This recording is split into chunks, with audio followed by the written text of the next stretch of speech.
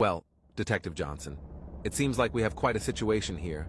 That car engulfed in flames belongs to Alice Parker, an armed security officer who works downtown in Hartsville.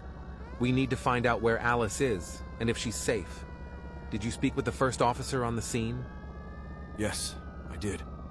According to him, there were no signs of Alice around the burning car. We'll have to expand our search and check if she made it out of the car before it caught fire. It's crucial to ensure her safety. Agreed. Let's also gather more information from witnesses who might have seen her leaving the scene or know her usual whereabouts. We need to act quickly. Absolutely. We should also check the cameras on the top of the bridge. There might be footage of Alice's car before it caught fire. The camera might have captured her leaving the scene, or any other suspicious activity. Good thinking. The camera footage could provide us with valuable information. Let's make sure to request it as soon as possible. One more thing, Detective Smith. Unfortunately, there's an added complication. A news crew's helicopter is already on the scene, capturing the fire. We need to be cautious not to disclose too much information, which could hinder our investigation. Understood.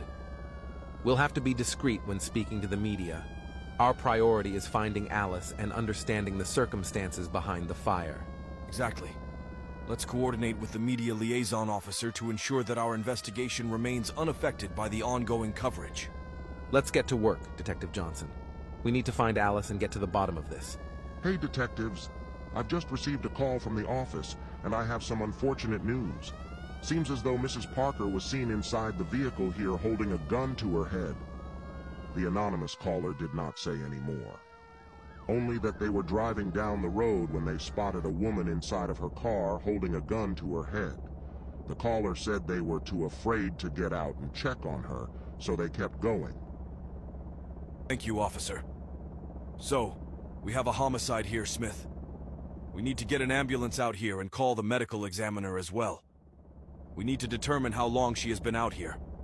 Additionally, we need to find out the approximate time the caller saw her alive. Copy that. That fire truck is close, so we will be able to check the car for any visible evidence, if any. The car seems to be in very bad shape, so we might not find much. But I at least want to see if we can find this gun. We need to see who the gun is registered to.